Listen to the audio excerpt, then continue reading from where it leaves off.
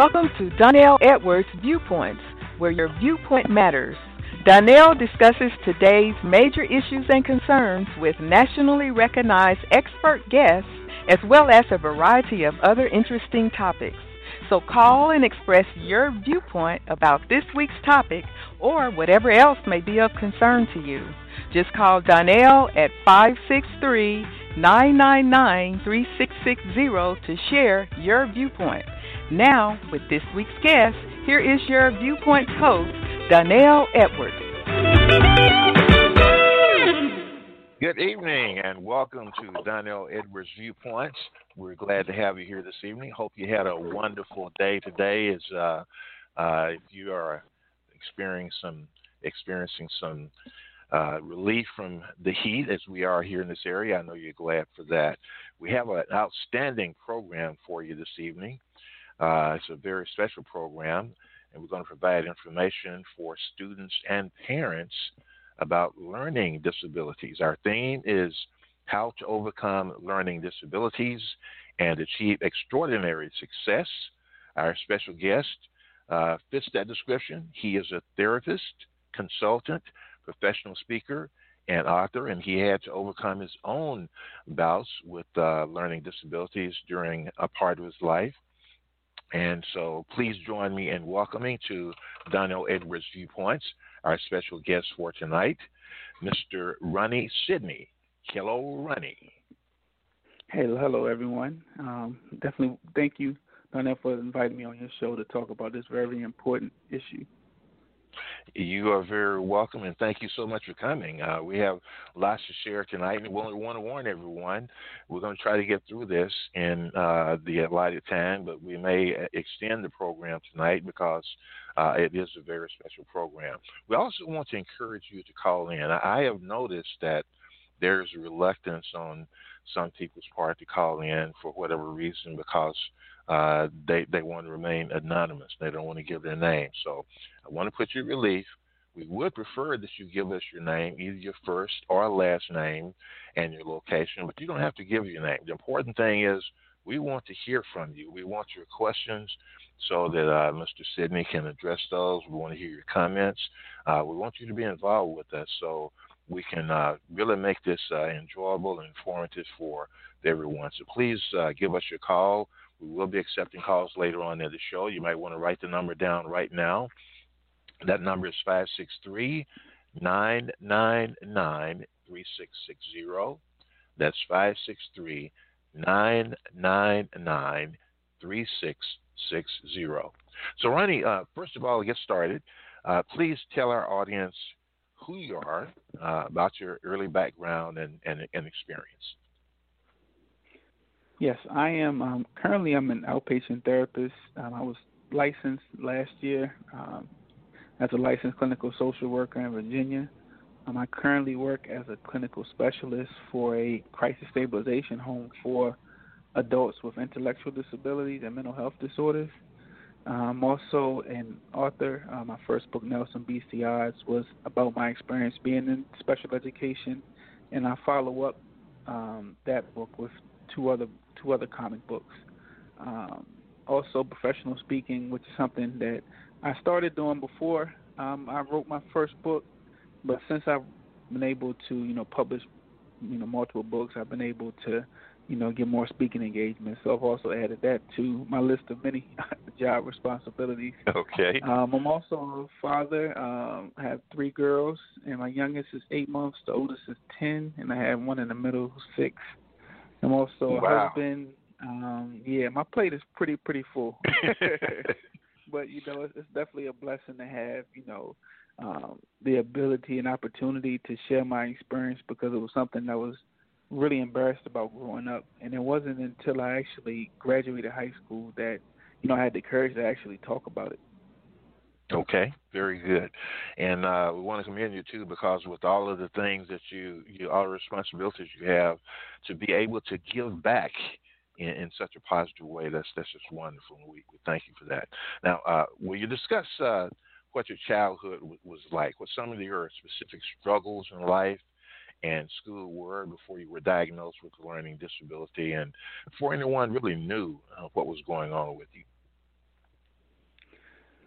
say I had a lot of teacher conflict, for the behavior, which I would probably describe as hyperactive behaviors, and just really I am a very sociable person, and in school that oftentimes caused a lot of behavioral problems because I was disruptive towards the classroom. So a lot of being sent in a corner, sent outside the classroom, teachers calling my parents, sending those home. So that created a very frustrating experience for me growing up. And early on, I always felt like I was different. Like I always felt like sometimes I was being targeted, and I think that sort of led the behaviors. Is what I think led to teachers wanting to get me evaluated for ADHD.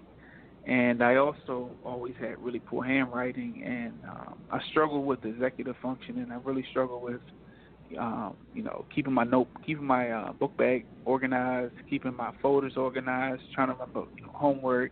I was a very disorganized child growing up, and that also caused a lot of conflict in school, and also conflict with my parents. Okay, all right. That sounds very familiar to me. I'll explain why later. Now, you mentioned that as far as your personality, you're an outgoing person, easy to get along with, like people. So how did all of this affect your personality, or did it, as well as your self-esteem and your intellectual development? I've always looked at myself as being fairly intelligent, but being placed in special education, or being evaluated or diagnosed or having that label, it does make you it makes you more self-conscious of how you're perceived by other people.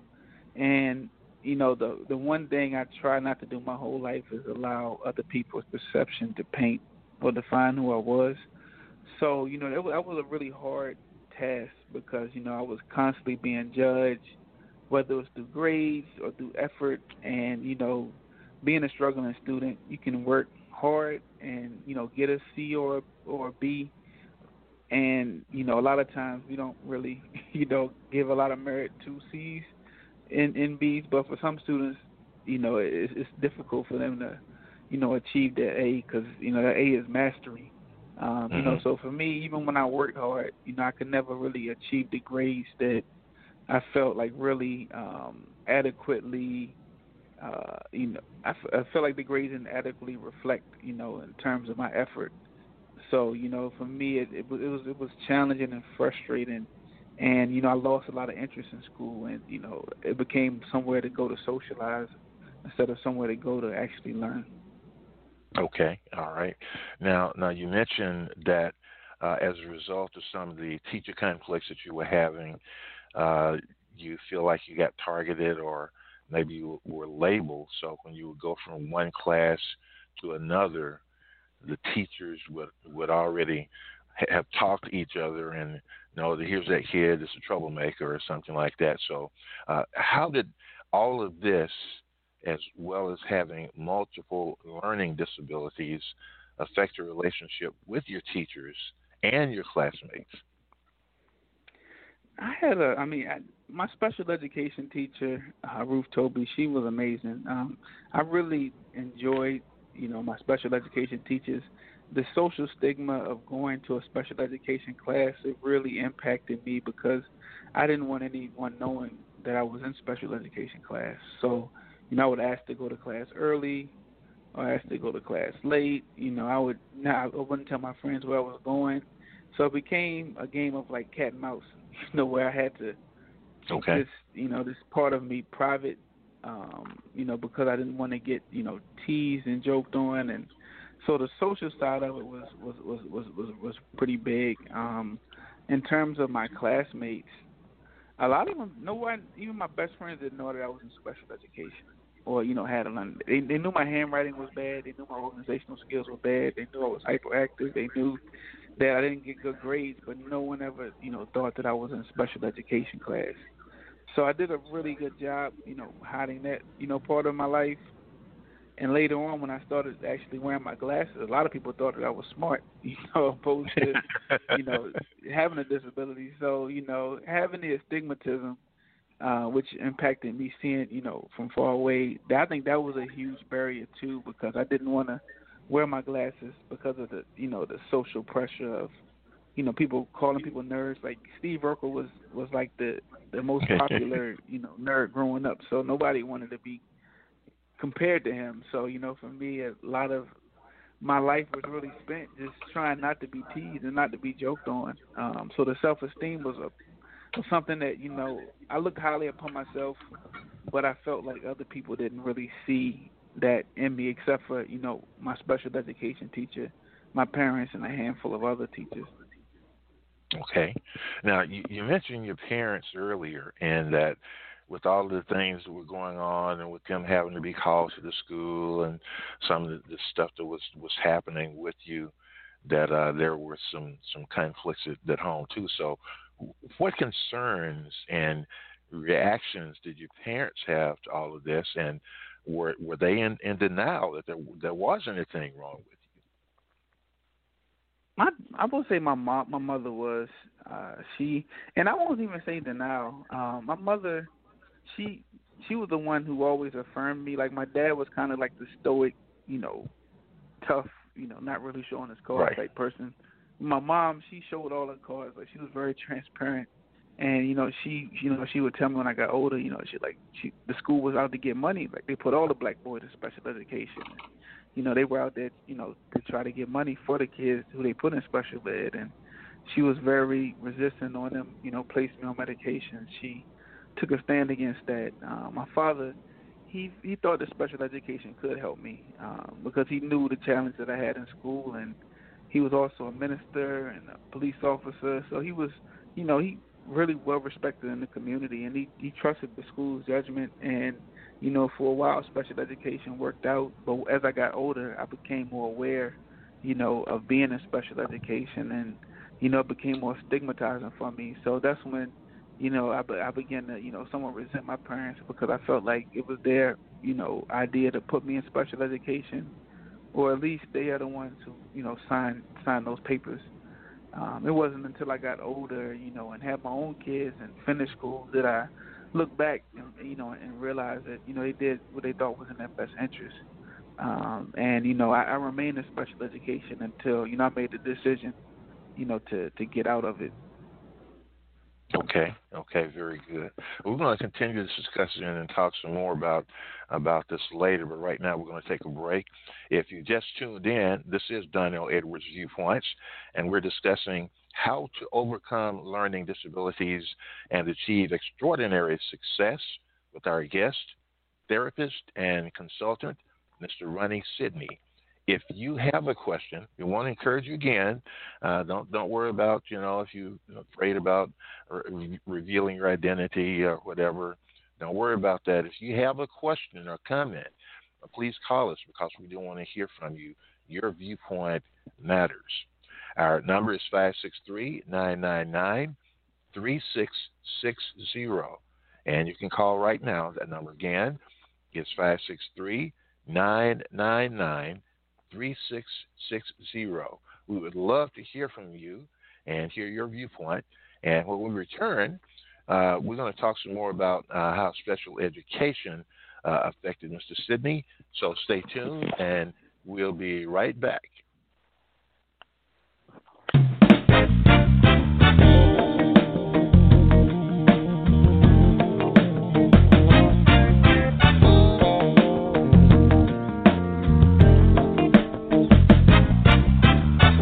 Listening to the CWR Talk Network, America's voice for causes, issues, and life empowerment. This is the CWR Talk Network. Hashtag 1 million strong.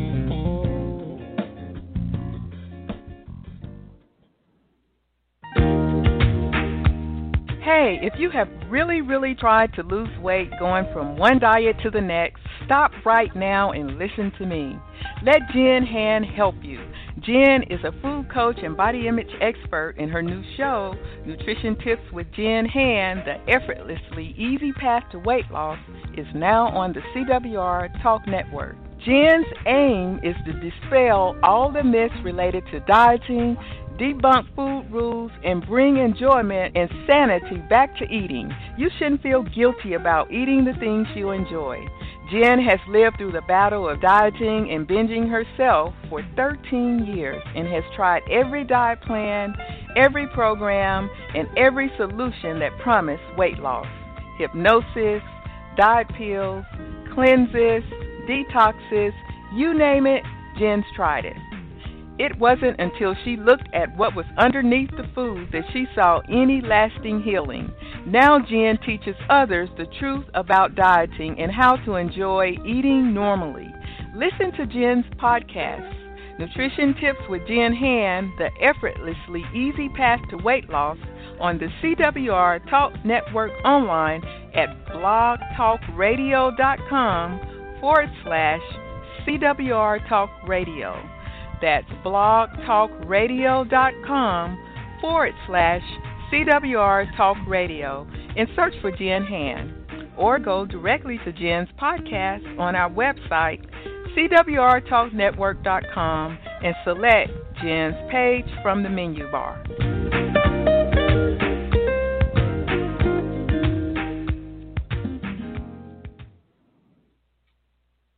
Listen and imagine.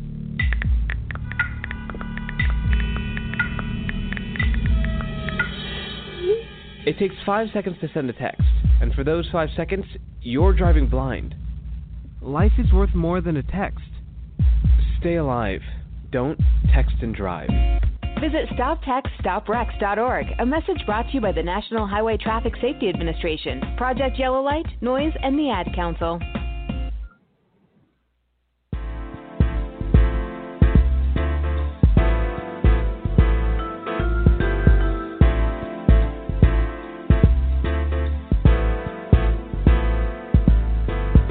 The American College of Financial Services invites you to join us for our annual conference of African American financial professionals.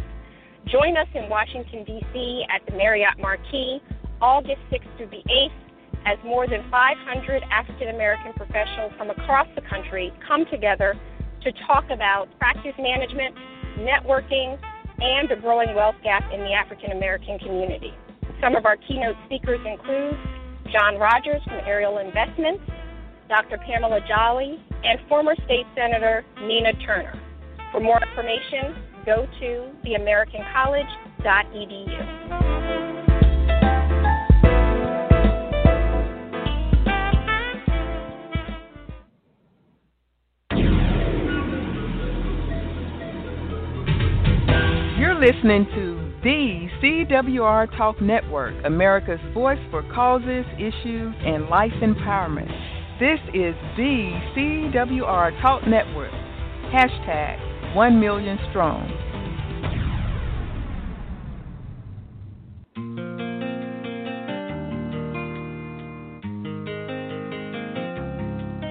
Welcome back to Donnell Edwards Viewpoints with your host, Donnell Edwards, on the CWR Talk Network.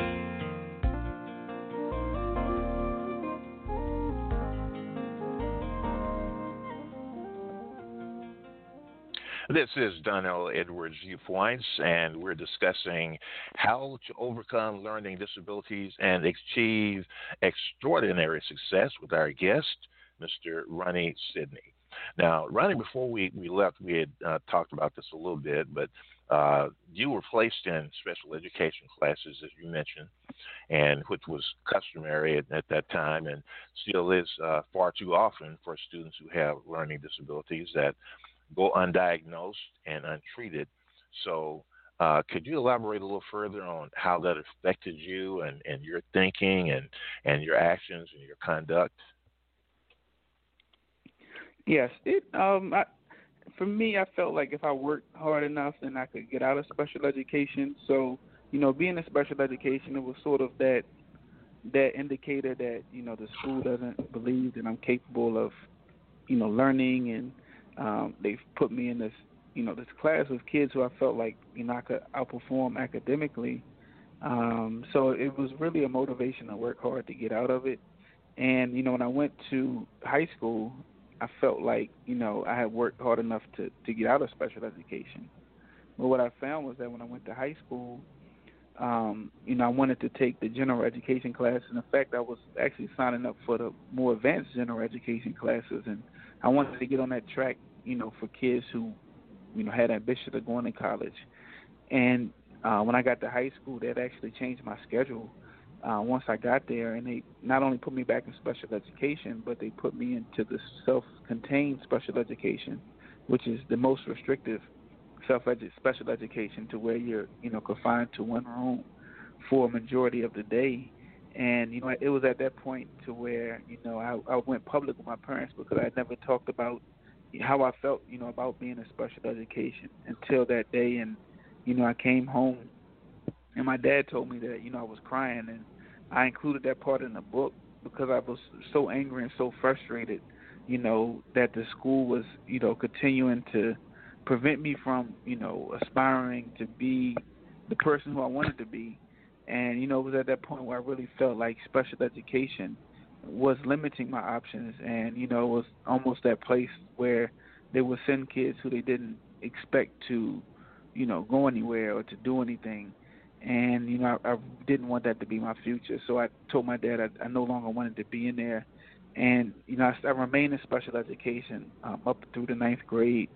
And it was 10th grade when I got out and I didn't have to go to the classes anymore. And, it felt a sense of, like, liberation. But the thing about it is that your reputation always precedes you.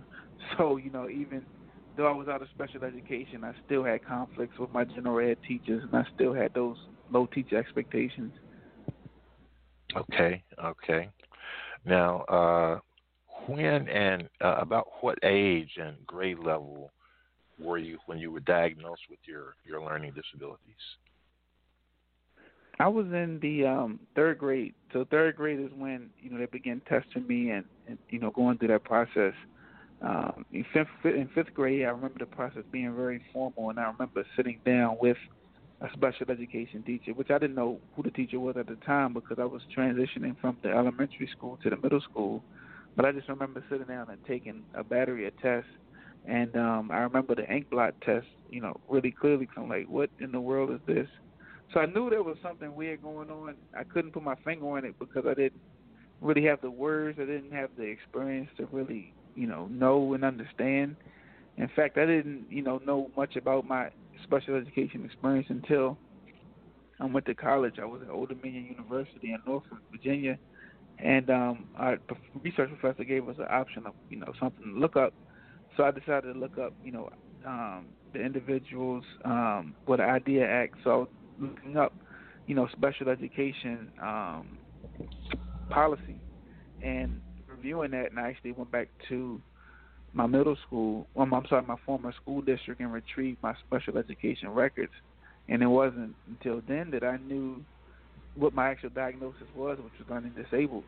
And, it was almost like a flashback. Like I felt destigmatized all over again, to have and carry that label. And not really know. I wasn't educated on, while I was in special education, no specific diagnosis. I really felt like the system back then was really poor. I didn't really feel like they empowered the students to want to do better or want more. And I really didn't feel like they really gave students that ability to self-determine. And, for me, being able to determine my schedule and being able to, challenge myself academically was something that I always wanted the ability to do, even at a young age. And I felt like that power was, taken away from me. Okay. Now, could you tell us what specific learning disabilities that you had and explain how they affect people? Yes. Well, dysgraphia, which is something I didn't even know anything about until I was actually 30 years old. I had worked with this company called Understood, and you can actually visit their website, understood.org, and they had reached out to me because they heard about my story. And they came down and interviewed me and my parents about 2 years ago for a story. And, when I went to their website to see the video, it said, something about dysgraphia. And I'm here, I am on a computer, 30 plus years old, thinking I know everything about special education. And I'm looking up this term dysgraphia, and I'm like, wow, this is me. But there was no language in my IEP in school that even described. It described the symptoms, but they didn't have the word, for it. So dysgraphia is a learning disability that specifically impacts your writing. So it can impact how you form your letters. Sometimes it can even impact the way a pencil feels in your hand. So it's like specifically, related to handwriting. Also, attention deficit hyperactivity disorder, or ADHD, is a diagnosis that impacts your ability to control impulsive behaviors, your ability to focus, having an inability to be easily distracted. It affects your executive functioning in terms of like being able to organize your notebook, organize your work, remembering certain things, being hyperactive. And I heard the term bouncing off the walls a lot when I was a kid. So, maybe a student who has a hard time sitting still, not fidgeting, keeping their hands to themselves. It may take them. It may be a challenge for them to be engaged in sort of the traditional instruction of sort of sitting and listening. They may talk to their friends a lot. So those were some different challenges that I had, in school. And executive functioning, which is not necessarily, it could be independent, but it's also could be related to the ADHD, which is really the ability of a person to sort of govern like day-to-day routine. So, for me, getting up and remembering to go brush my teeth, get my clothes out, iron my clothes. So sometimes multiple directions confuse me. Sometimes I will forget a step. Even as an adult, I still struggle with executive functioning. So a kid with executive functioning issues also may struggle with homework. They may not write down, their homework assignments. They may try to remember, and they may get confused. So it's really those kids who really have a hard time being structured and organized and remembering, routines. Okay. So that was an awful lot to have to deal with. And understandably, anyone who had to deal with all those things would have to struggle. Now, after you were diagnosed, what kind of help did you get from the school after that? I was placed in a resource class, so I would go to this classroom once a day, and the teacher would help me, with the executive functioning. So I had a like an organizer, like a planner that I would go over with her each day, and the teachers would write down my homework, and my parents would sign it, and I'd have to review it with her. She also, helped me with the handwriting and helped me with any homework that was like outstanding from the previous classes. So it was a more of a support, situation. And to be honest with you, even though I didn't like going to the class because of the stigmatization, it was probably the most comforting place in the school for me because, that was the only time during the day I really felt like I had a teacher that understood me and a teacher who, could relate to me, and a teacher who was really encouraging and sort of saw the positive attributes that, I saw in myself and that my parents, saw in me.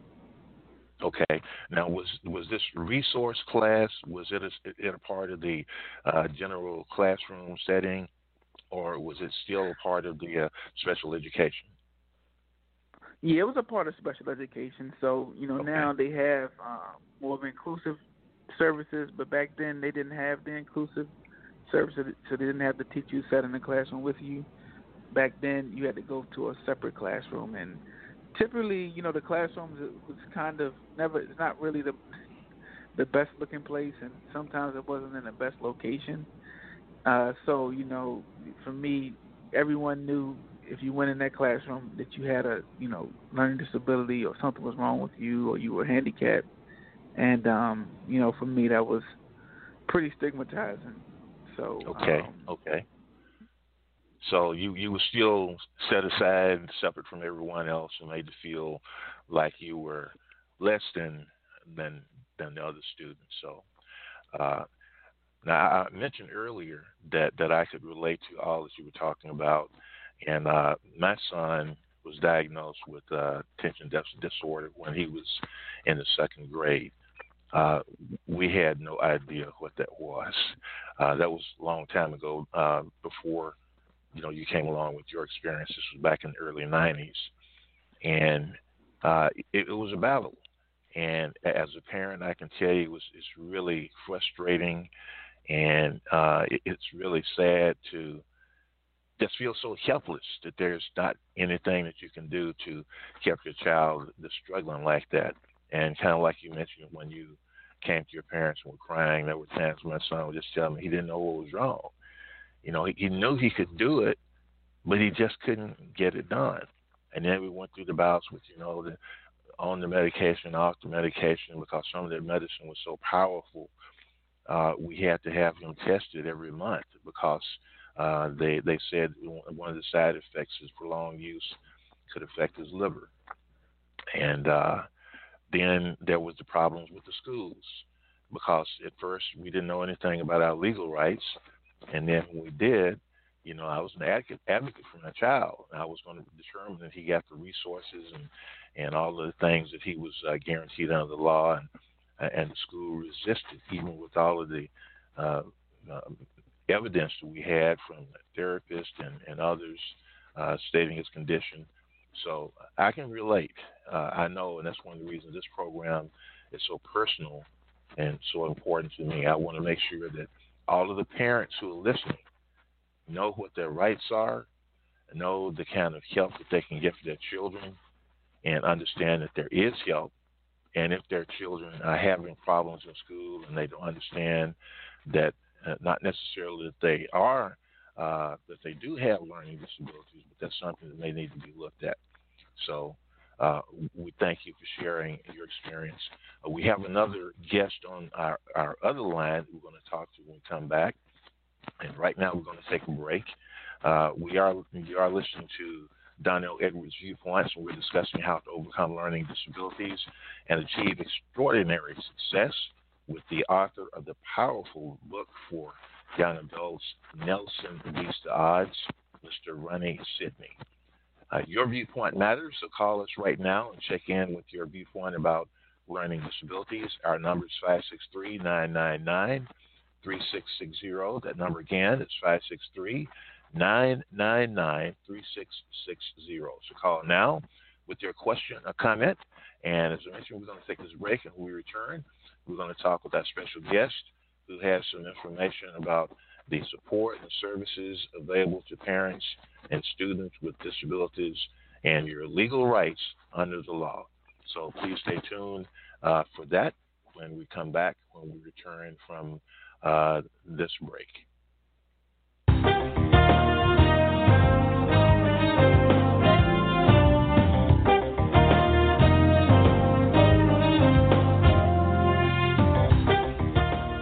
You're listening to the CWR Talk Network, America's voice for causes, issues, and life empowerment.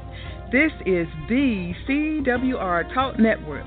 Hashtag 1 million strong.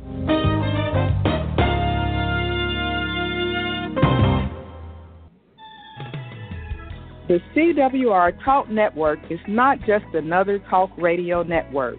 We are the champion for life empowerment programs like Career Reels with Carolyn. We understand that many of our listeners need career advice to advance their careers to the next level, and others need advice on finding a job.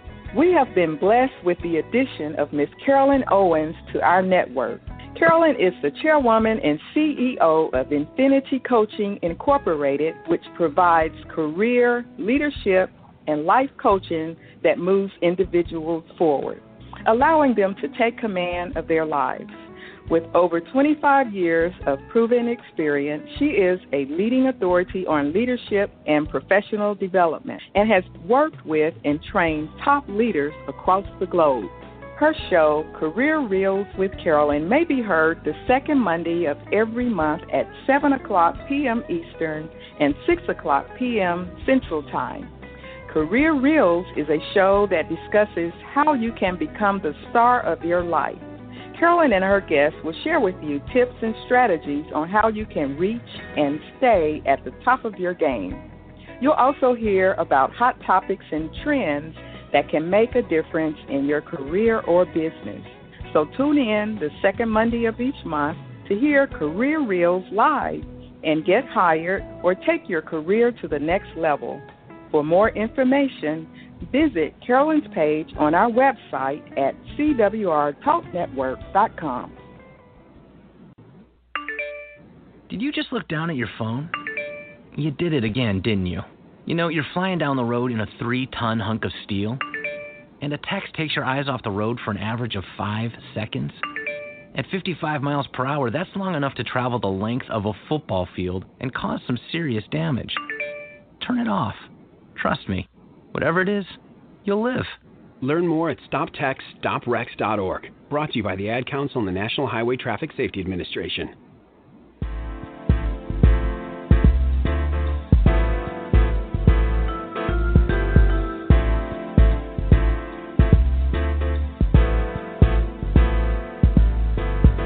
The American College of Financial Services invites you to join us for our annual conference of African American financial professionals.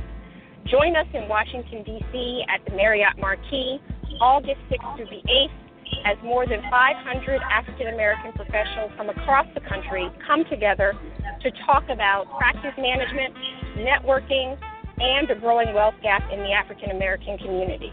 Some of our keynote speakers include John Rogers from Ariel Investments, Dr. Pamela Jolly, and former State Senator Nina Turner. For more information, go to theamericancollege.edu.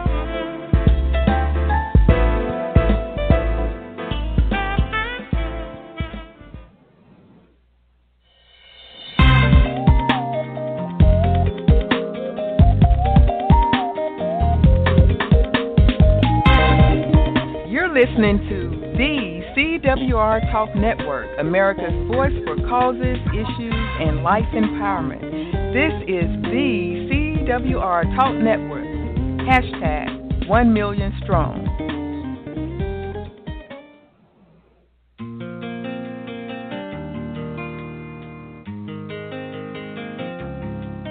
Welcome back to Donnell Edwards Viewpoints with your host, Donnell Edwards, on the CWR Talk Network.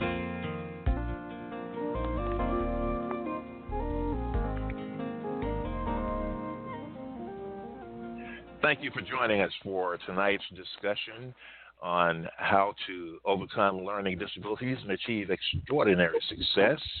As we mentioned before we went to break, we have another special guest with us this evening.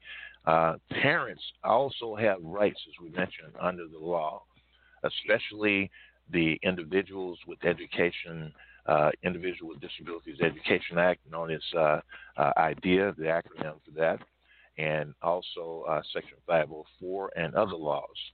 Now, we are blessed tonight to have with us someone who is a mother to a child with autism and learning disabilities, who knows and understands the different experiences that parents go through who are in these circumstances. She's also an expert on learning disabilities and ADHD. She is a homeschool special needs and education consultant, and she is a special needs teacher and distance learning professor. She is also involved with Understood.com as a disabilities expert. She is a member of the board of directors of Learning Disabilities Association of America and president of the Learning Disabilities Association of South Carolina, and the owner of Able Learning Academics. So please join me in welcoming Dr. Annalisa Smith. Welcome, Dr. Smith. Well, how are you doing tonight, Donnell? Can you hear me okay? I can hear you fine. Thank you so much. And thank you, as I mentioned, we know, but the audience doesn't know, but thank you for joining us on such short notice. What I really wanted to talk about before we finish the last segment, I was sharing my personal experience with the school system. And not to say that all schools are like that, but there are some who are not familiar with how to deal with students with learning disabilities. A lot of the teachers and counselors have not received training, so it's not all their fault. But from an administrative standpoint, that's what gets me upset. It's when there are processes and laws that are in place to help parents and students, and the schools choose to ignore those deliberately. So what I wanted to talk about is the Individuals with Disabilities Education Act and Section 504. Can you explain to our listening audience what those are and what services and support and assistance they provide for students with learning disabilities and for their parents? Well, sure. A lot of times I will say that when a child has a diagnosis or when a parent first finds out, they don't, and it's not just parents, it may be the school, I don't want to say training the parent, giving the parent the proper information. A lot of times parents don't understand the difference between an IEP and a 504. So those fall under two different laws. IEPs are individualized education plans or education programs, and those fall under IDEA. And IDEA serves 13 categories of disabilities. Learning disabilities is one of those, and there's definitions on how that's defined. And then for ADHD, there's a lot of times a caveat. A student may have ADHD but may not qualify for an IEP. So that's something that's an issue sometimes to get parents to understand. If a child has a diagnosis of ADHD and also has learning deficits in an academic area, or it affects their learning academically, then they can qualify for an IEP under the category of OHI, which is other health impaired, under IDEA. So it's very important to look at how those characteristics are defined under IDEA to see if your child qualifies for an IEP. So IDEA is a federal law, and then 504 is a civil rights law. So they fall under two different types of laws and legislation. Basically, the IEP is federal legislation that is it's a plan that is specialized to the child's learning needs and gives accommodations and or modifications to what the child needs to be able to access the educational content. A 504 is the same thing, but it does not have as many protections under it necessarily.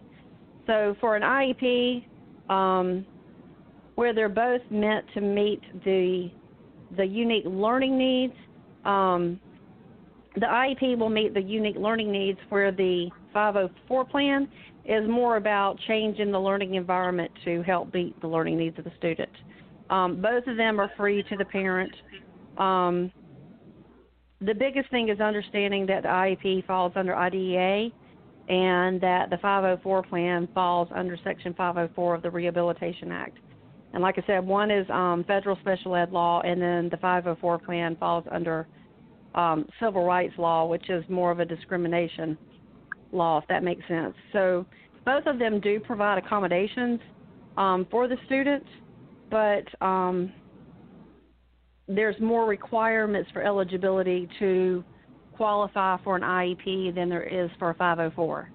Some students that I've worked with on a 504 are students that may have like I've had a student that has epilepsy before that has a 504 plan because the characteristics of that disability affected their learning, but it did not affect it in such a manner that they required an IEP. Does that make sense? Okay. Yeah, okay. So for a 504 plan, there's only two requirements for them to qualify. One is that they have to have a diagnosis, which can include many different types of learning and attention issues. The second one was that the disability that the child is diagnosed with has to interfere with how they learn in the general education environment. It has a much broader definition of disability than IDEA. So IDEA is very specific in how they define each of those 13 disabilities, where the 504 plan has a much broader range of how they define and who qualifies. So, okay. Okay. Another question I wanted to ask, the guest that I have tonight, Mr. Ronnie Sidney, was just explaining before we went to break the stigmatism that affected him from being in special education. And it really got bad when he got in high school. And I was sharing about my son. It was my understanding, and like I said, this was back in the early 90s, and things may have changed since then, but the therapist that we had, it was our understanding that my son would do better in the general classroom environment instead of going in special education if he could do the work there. And as is true with him, as is with many of the students that have learning disabilities, especially ADD and ADHD, a lot of those students are very intelligent. They just can't focus. They have problems with attention. And so when treated with medication or with therapy, a lot of times they're able to function well. So my question is this. It was my understanding that part of the IDA was to provide in-classroom resource teachers to help students so that they could keep up with the class. Is that a part of the program? Well, the main part of IDA is that for any child with an IEP, that it's done to the individual learning needs. So and I will say there are kids that I have worked with, and over the years, that's why we have a variation of placement options available. Parents need to understand that there's not just one placement option available to them, if that makes sense, for their child. Okay. I've worked in self-contained. I was listening to Ronnie talk about when he was in self-contained and when he was in resource. I've taught both of those and consulted with children and parents that are in them. The main thing to understand is that ultimately you want your children as much as possible in the regular education environment. That is the best place with them to be with peers that are their age. And if they can handle the work or there are appropriate accommodations in place or modifications for learning, that the child can be successful in that environment. What you were talking about with the stigmatization of, I'm sorry, I've been trying to log in, so it's been a long night. Of when a child is diagnosed, I will say, and that a lot of that depends on the child and how the parent reacts when the child is diagnosed, and that has a lot to do with how the child progresses in whatever placement they're in as well, if that makes sense. So a large part of that is when a child gets diagnosed, you have to realize that the child's dealing with their own issues of feeling incompetent in learning. They've had a lot of learning failures. They don't know why. They know they try their best, and their best isn't good enough. It doesn't work a lot of times. And then you have the parent component on the other side of that, where the parent feels guilt and stress, and there's anxiety that they didn't realize that the child had this. Did they push them too much? There's parents that, punish their children sometimes because they don't think they're trying hard enough, and then they find out, like, oh, my gosh, my child had dyslexia. And so there's a guilt process there, and there's a coping mechanism with it, too. So while the parent's going through these actions, the child goes through it, too. I've met students that deal very well with the diagnosis, and then there are students, I will tell you, like my son, when he was in 4th grade, and he was finally told that there was, the psychologist sent the report, and she said, you have this, this, and this. And when I told him, he was very relieved because his exact wording at the time, and I'll never forget standing in my den, he made the comment to me that I'm not stupid, there's a name for it. And so it was a relief to him that there was a name for what he was experiencing. It wasn't it was a part of who he was, but a lot of molding as he's grown up to his character and his personality development as he's grown into adulthood has been developing the persona that this is a part of who you are, but it does not define who you are. And it's just a label that's given to you, like you're brown-headed or blonde or you're whatever ethnicity or you're male or female. It does not define who you are as a character or as a person. So he's learned to accept that part of him as part of who he is, and to I guess, learning how to define the strengths and what is good about his, even though it's diagnosed as a disability, if that makes sense, the positive aspects of it, that he's an out-of-the-box thinker, that he has novel approaches to things, that he doesn't always take the path most traveled. He never takes the path most traveled.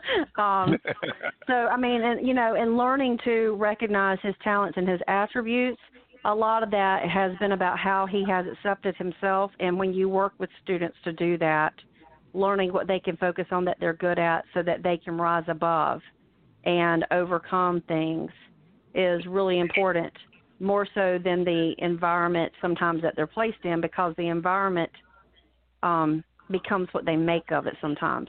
Now, that depends on the child, too, if that makes sense. Okay. But for a parent, I will say it is important to recognize that you have a variety of options. There's even there's full inclusion, there's partialized inclusion, there's mainstream with resource support. We have students that I teach, that I work with, that are itinerant, which is the way we classify them for their IEP. For some students, that means that they still have accommodations and they still have an IEP, and they check in with their case manager, who's called their resource teacher or whatever, even though they don't have an assigned class. So they don't even have a period where they go to special ed anymore, because they've gotten to a place where they can compensate and really work on their own, knowing how to apply the accommodations, and part of that's training them in how to do that. One of the things that Ronnie was talking about a few minutes ago was that he didn't realize, and I don't know, is he still on the air with us? He is. Okay. So I may have misunderstood this. One of the things I think that you said was that you didn't realize what your disability label, you didn't even know why you were in there or why you were in resource or in those special education classes until you were older and got to go back and read your records. Is that correct? Yes, that's correct. Okay, so one of the things that a lot of, and I will say this, if you're a parent of a student with a learning disability or a learning and attention issue that is identified right now, particularly, maybe not so much in elementary school, but particularly when they're older and they're getting ready to transition out of high school into college or a work setting, it's very important for them to know why they're there. A lot of students, are in 11th and 12th grade. They're getting ready to leave high school, and they don't even know that they have a learning disability. They just know that they come to this class. And when you ask them why they're there, they will tell you things like, well, I have trouble paying attention. And that is the reason that they're there, but the bigger reason is that there's a name for it. And as the student gets older, by teaching them what they have, when they get to college or in the workplace, they can learn to identify what their unique situation is to a professor or to the college disability office to work with getting the accommodations that they need to be successful in that as they transition to a different academic setting.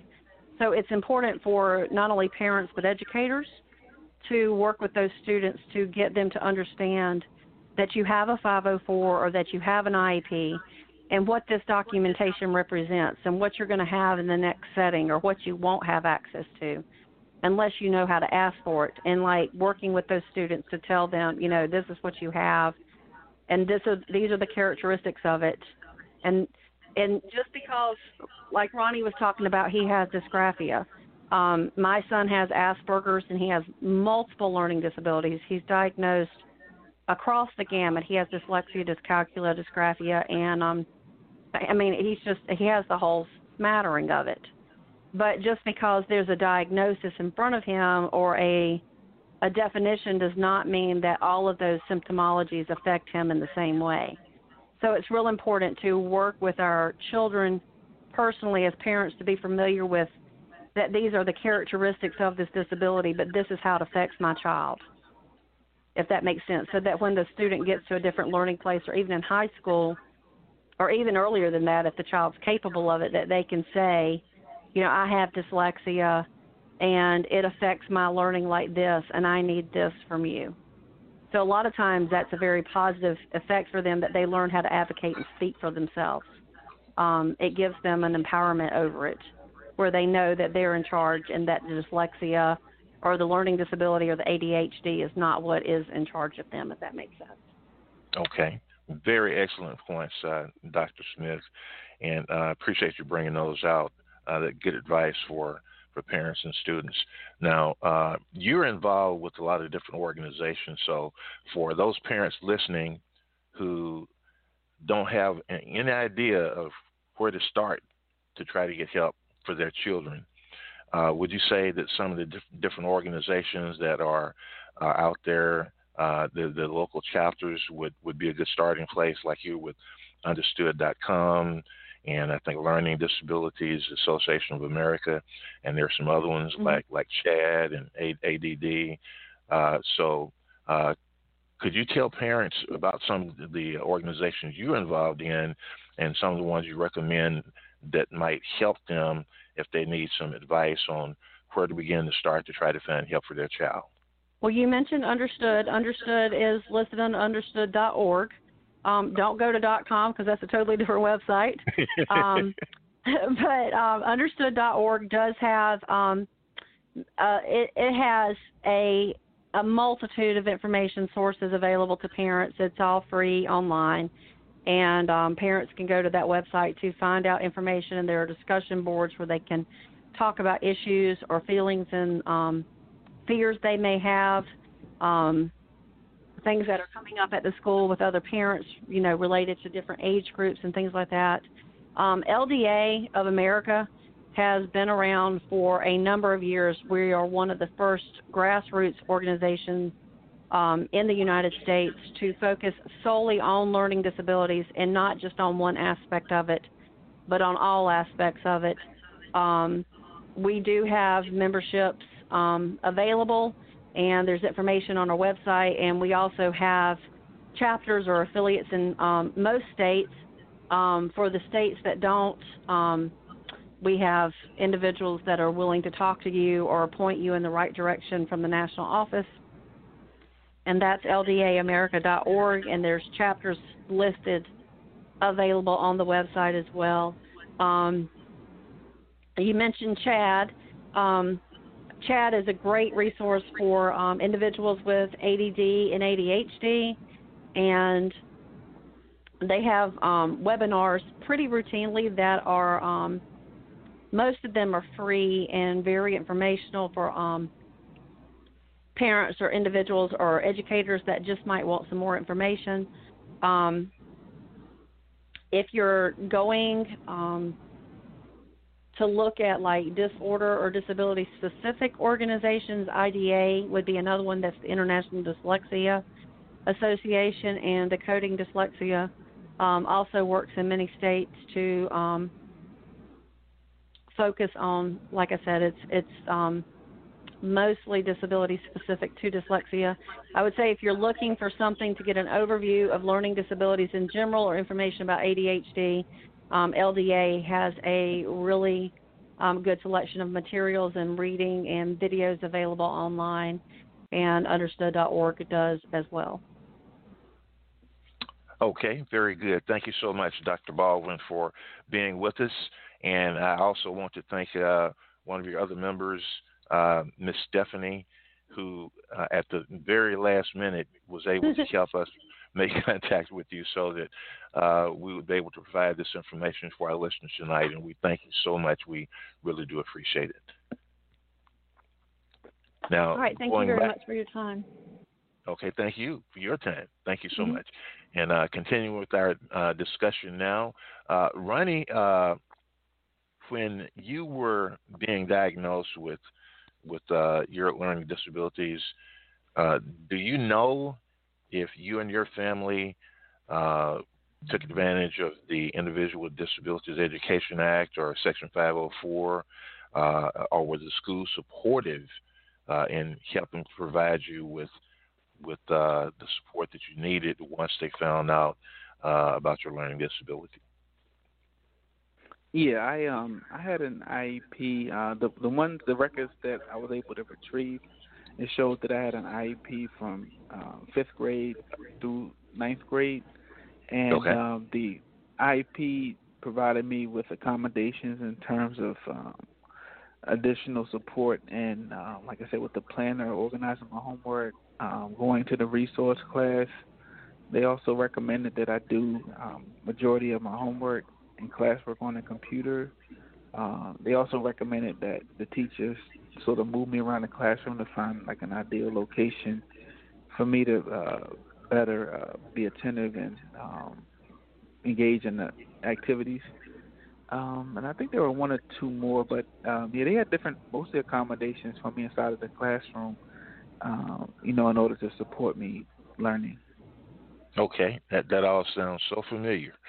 Now, as a former student who has successfully struggled with and overcome to a certain extent your learning disabilities, and now as a parent and therapist, what recommendations do you have for parents to help them recognize what some of the warning signals are that their child may have a learning disability and needs to be tested?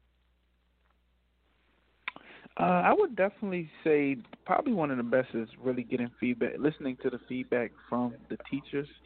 A lot of times there's that denial piece, especially with African American families. I think that the stigmatization of special education is much more intense in African American families, and I think because of that, a lot of families sort of reject the label, or they feel like they're being blamed, and the kids miss out on, one, early intervention services, and two, they miss out on all of the different accommodations that can be provided if their child is diagnosed with a learning disability. So, I would say, listen to the teachers and, get evaluated. And now what I'm seeing is that it's harder for parents to get their kids the services, opposed to when I was in school. It's almost like they threw a lot of kids in special education, but now there's kids with disabilities who can't even get the special education services.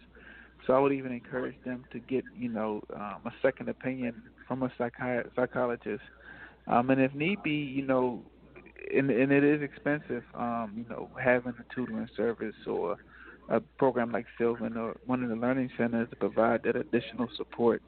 I think nowadays with the internet and with so much information out here, parents can definitely be informed, and know, like understood.org. It's a free, awesome resource. And really just, if they have any questions or concerns, I know I talked to one parent who her daughter had dyslexia, and her daughter knew about it because of a commercial that she's seen. So, just being informed and, being attentive, to your child, and, if you recognize the signs and symptoms, do a little bit more research and try to get evaluated. And if the school doesn't follow through, then, get that second opinion outside of the school. Okay. Now, we've been talking about your book, which is partly autobiographical and kind of reveals some of the experiences that you had with your learning disability, entitled Nelson Beats the Odds, and it's part of a trilogy of books that you have written for young adults, which also include Tamika's New Dress and Rest in Peace, Rashawn. So can you tell us about Nelson Beats the Odds and what readers will get from that? Yeah, Nelson Beats the Odds, this is a 34-page graphic novel or comic book that really details my experience in special education. I start with Nelson is actually my middle name, so the character Nelson, he's in the 5th grade, and the book starts off with him having his desk moved around the classroom. So he starts with his desk in the front of the classroom, move to the back of the classroom, and eventually outside of the classroom. And in writing the book, I spoke with my father, my mother, and I was able to remember some experiences that I have. So I include those experiences throughout the book, just to sort of give a real look into the life of a kid with a learning disability. And with the book, I wrote it after I graduated from VCU, my master's in social work, and my special education teacher actually, encouraged me to tell my story, and I wanted to create a book that that told my story and also was entertaining because as an adult and looking up different disabilities, a lot of the books are more academic driven, and I wanted to write a book that kids would read and parents could read and teachers could read, and one that could really give an idea of a child with a disability from a adult who had that. Because when I was growing up, I didn't have any books or really see any examples of a child with a learning disability that I could relate to. So I almost wanted to write the book that I wish I had growing up.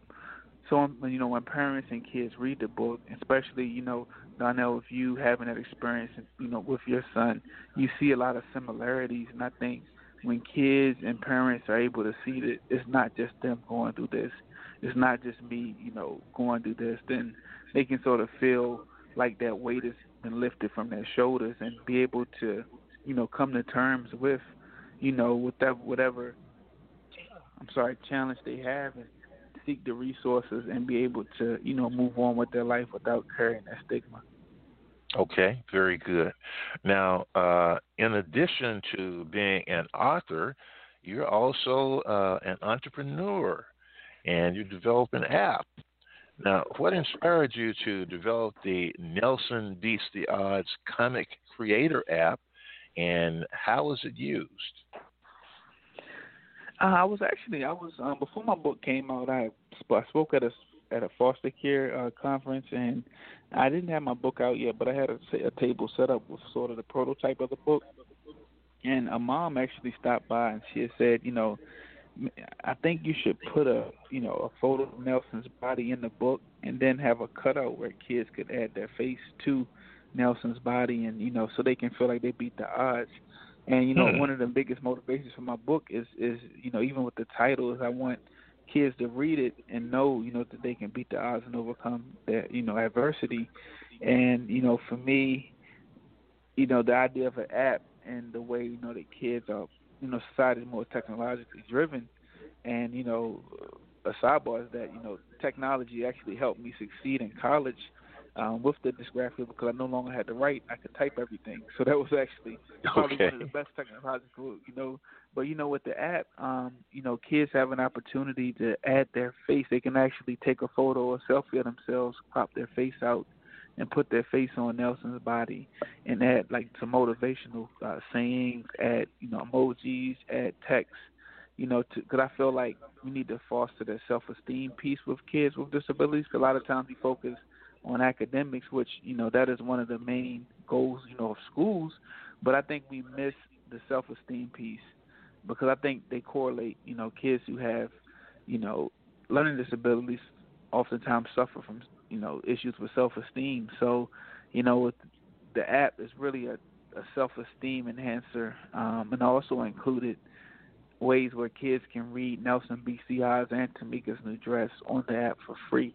So you also have access to those two books, in addition to the photo piece, and you can even create a comic book, with photos that you take and add word bubbles, and really do some fun, creative things. Because for me, creativity, art, those are some things that really inspire me and really give me a different way to show some of my talents and to really express myself. And I provided this app, which is a free app, and if you have an iPhone or iPad or iPod, you can download the app from iTunes.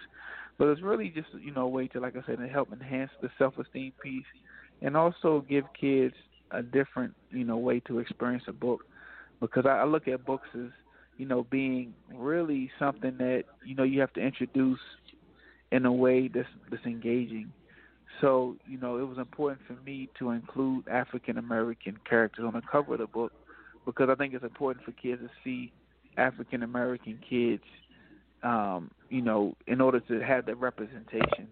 And with the app, kids get that same representation, but they can also put themselves into the book. So it's a different way that you can engage, in that process. Okay, very good. So anybody that wants the app can get that. They can download that from iTunes, and it's Nelson Beats the Odds Comic Creator app. Is that correct? Yes. Okay, all right. Now, as far as the books, Nelson Beats the Odds and Tamika's New Dress and Rest in Peace, Rashawn, where are those available? You can order them actually on Amazon. You can order the ebook, the hardcover, or softcover. So I have 3 different variations, of the book. I also have a compendium, which includes the first and second book. If you want to just order them both together, I have 2 variations of Rest in Peace, Rashawn. I have Rest in Peace, Rashawn, the regular book, and I updated it to Rest in Peace, Rashawn Reloaded. So they're the same book, except for Reloaded includes 4 additional pages. So, you can definitely get those on Amazon, Walmart.com, because I am self-published. It's challenging to get my books in the Barnes & Nobles and some of the big retailers. But, Amazon has really been very generous, to me and give me opportunity to really, launch my book on a international, platform. So, for entrepreneurs or, prospective authors, Amazon has a wonderful self-publishing service. And, I've always encouraged kids, who have challenges or kids with disabilities to tell their story because, narratives are extremely powerful. And a lot of times, there are millions of kids out here diagnosed with various disabilities who don't see themselves represented in a positive way in books, movies, or, popular culture. So I feel like the only way we can change that is to introduce those, stories to, to the world. And, I've been blessed to have, numerous opportunities to do interviews and, to speak all across the country, and share my story. And, even tonight, Donna, you gave me the opportunity to do that. And, the more I tell my story, the less hurt, I feel, when doing it. And I think a lot of times when people, hold on to that, that hurt and hold on to some of that guilt and resentment and bottle it up, it does impact, your mental health and, and your physical health. And as people who are adults, who have read my book and for the first time in their life actually shared their own experience, about being in special education, and there's always that sense of liberation, we can share that experience and sort of feel that there's nothing wrong with you. The guest that you had on just now, I think she was saying that, a disability is a part of you. It doesn't necessarily define you, and sometimes it takes you a long time to get to that point, to really accept that. But I think we can make that process easier with kids when we can sort of have these conversations now, using books like Nelson Beats the Odds to talk about it. Okay, very good. Now, what final advice do you have for our listeners, especially young students who may be struggling in school and may have a learning disability and they're not aware of it, and for those who have been diagnosed and are working to overcome their disability? I would definitely encourage, kids to really seek and find out what their purpose is in life. I feel like when you can find that purpose and you can find something that you're good at, that strength, it really gives you that extra motivation to push through the difficult times. With me, I wanted to become a rapper like a label owner like Puff Daddy, and that is something that actually drove me to want to go to college. And without that, that desire to become something, even though it was something I didn't seek it now. It's not something I sought once I got to college, but it got me to college and got me thinking about college.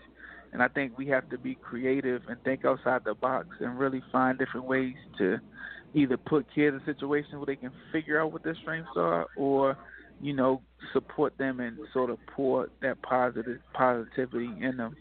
Because oftentimes you get told what you can't do so much, it becomes, second nature, and it becomes like this broken record inside your head.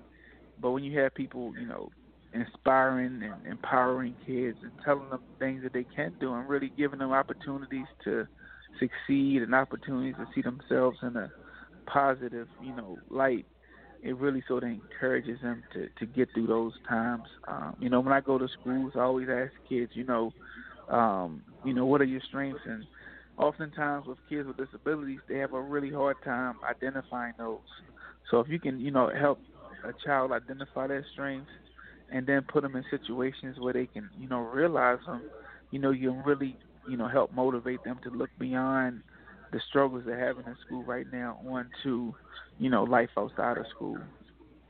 Okay. Thank you so much, Ronnie, for being with us tonight and for sharing your experience and giving the advice and encouragement and the wisdom from things you went to.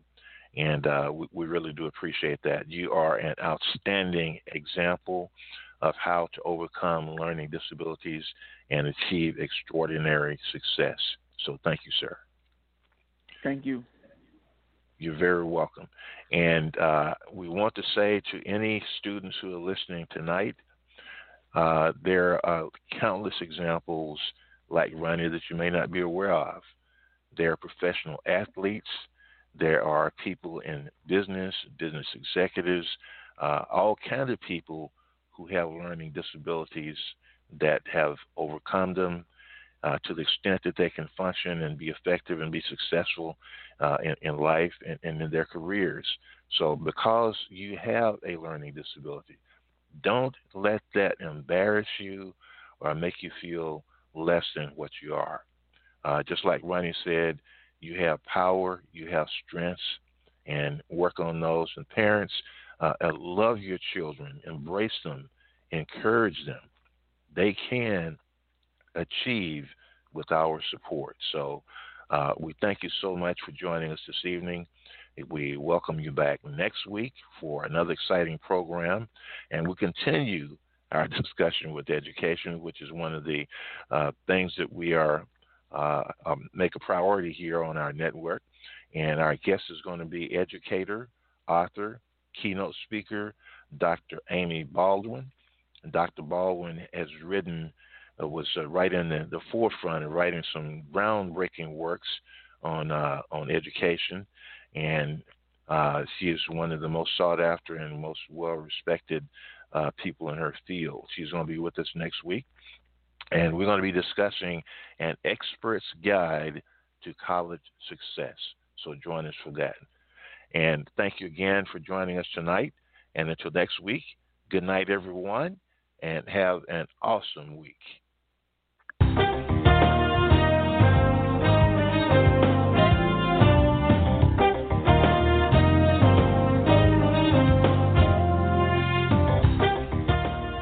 You're listening to the CWR Talk Network, America's voice for causes, issues, and life empowerment.